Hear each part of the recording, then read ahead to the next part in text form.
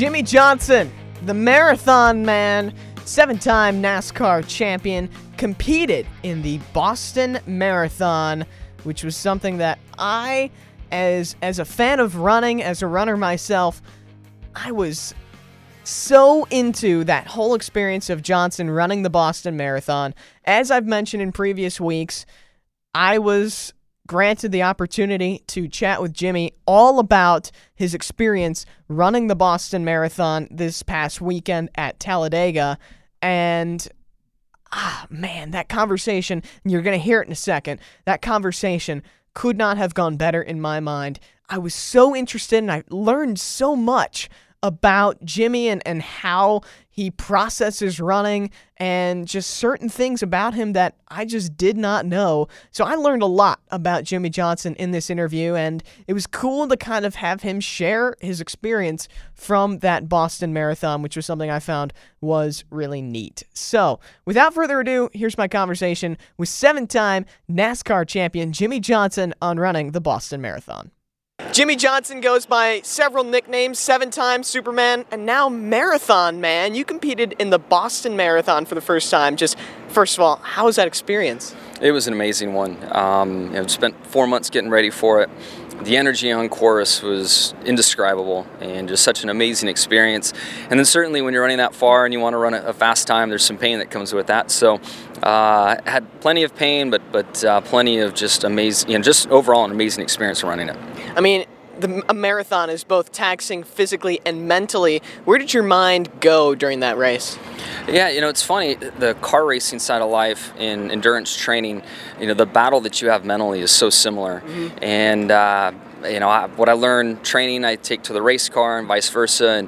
And believe me, during the marathon, there were many moments in time that I just wanted to slow down or I wanted to stop. And I just had to find a way to get my mind to focus on a different short-term goal and get through it. So there was a lot of, I think I had to pull myself back twice, and then I had a really good argument with myself internally at the halfway point of the marathon because I was just putting out too much of an effort and my heart rate was too high, and just I needed to save my tires a little bit and kind of get to the end. So it was a very interesting mental challenge along the way. Now I know your training lasted up to 20 miles, so when you hit that 20-mile mark, you're going into uncharted territory. What was that like? Yeah, I probably noticed at mile 24. I was like, oh wow, this is a new high score for me on distance. But it was so easy at that point because near the finish, the crowd was probably 8 or 10 deep, and just this constant roar. People would see my bib and see me coming and cheering me on. I saw fans with signs and wearing the 48 gear. So at that point, I just kind of let the outside environment get me home. Now I know you don't, when you're training, you don't listen to music. Why is that? I started to more and more with the marathon training on some of those 20-mile runs. You're out there for hours, and I found that audiobooks or even podcasts were pretty helpful. From a music standpoint, I find that my pace gets caught up in whatever the pace of the music is, and I get off target. And then at the same time, it's my only opportunity just to have some quiet time. So short runs, short rides, I typically don't listen to anything, but I did listen to a few audiobooks and such when I was on my long runs. And I read an article that said you're not the same person if you don't work out. So what kind of person are you if you just don't do fitness? For me, it's a domino effect. If I don't train, then I don't eat right, and then I don't sleep right, and I get lazy, and just everything seems to slow down in my life and the way my brain functions and body functions. So if I keep that first domino from falling, I eat better, I sleep better, I'm more disciplined just across the board. Now, you qualified for next year with your time. Could we see you do it again? Yeah, I'm definitely considering it. Next year's Boston Marathon would be a different challenge for me if I'm able to pull it off. The car race is on a Sunday at Richmond instead of Saturday night, so I would not have a day to recover. Could be a whole new challenge that I would like to sign up for, but time will tell. I'll just have to see. We're going to play a game real quick called Would You Rather. You know how to play this game. We'll give you two options. We'll give you which you would rather do. So the first one, would you rather always be 10 minutes late or always be 20 minutes early? 20 minutes early. You always an early bird? I was kind of raised 10 minutes early is on time, so yeah. I would much rather be early. I like that. Would you rather always be 2 sizes too big or 2 sizes too small in terms of clothing? 2 sizes is a big gap. I'm going to have to go with big so that I'm comfortable. Yeah, the suit would be pretty big wearing it then. Yeah, it would be, but better than the alternative. You can't get the jacket on. Absolutely. Would you rather never be able to use social media or never be able to watch TV again? Social media. You think you could get away from that? I could. It's kind of a necessary evil, and television doesn't have people giving you their opinions of what you did and why you're doing it, so that would be nice to get rid of. Next one, would you rather have 20 butterflies, this is a weird one, would you rather have 20 butterflies appear every time you coughed or 5 rabbits appear every time you sneezed? I got to think about this one. It's an important decision. Yeah, I would go with rabbits because my girls would love to have pets. Oh, so you'll sneeze a lot and they'll just show up. Yeah, we'll have rabbits everywhere. I like it. Final one, would you rather change your accent every time you speak or have a different height every day? I guess accent. I love to travel, and I think a different accent would maybe lend myself to better communication skills across the world. Next time we do this interview, you're going to do it in an Australian accent. How's that? I try to. I like it. Thanks, Jimmy, for taking the time. Oh, man, Jimmy Johnson, he's just such a good guy, as you heard from that.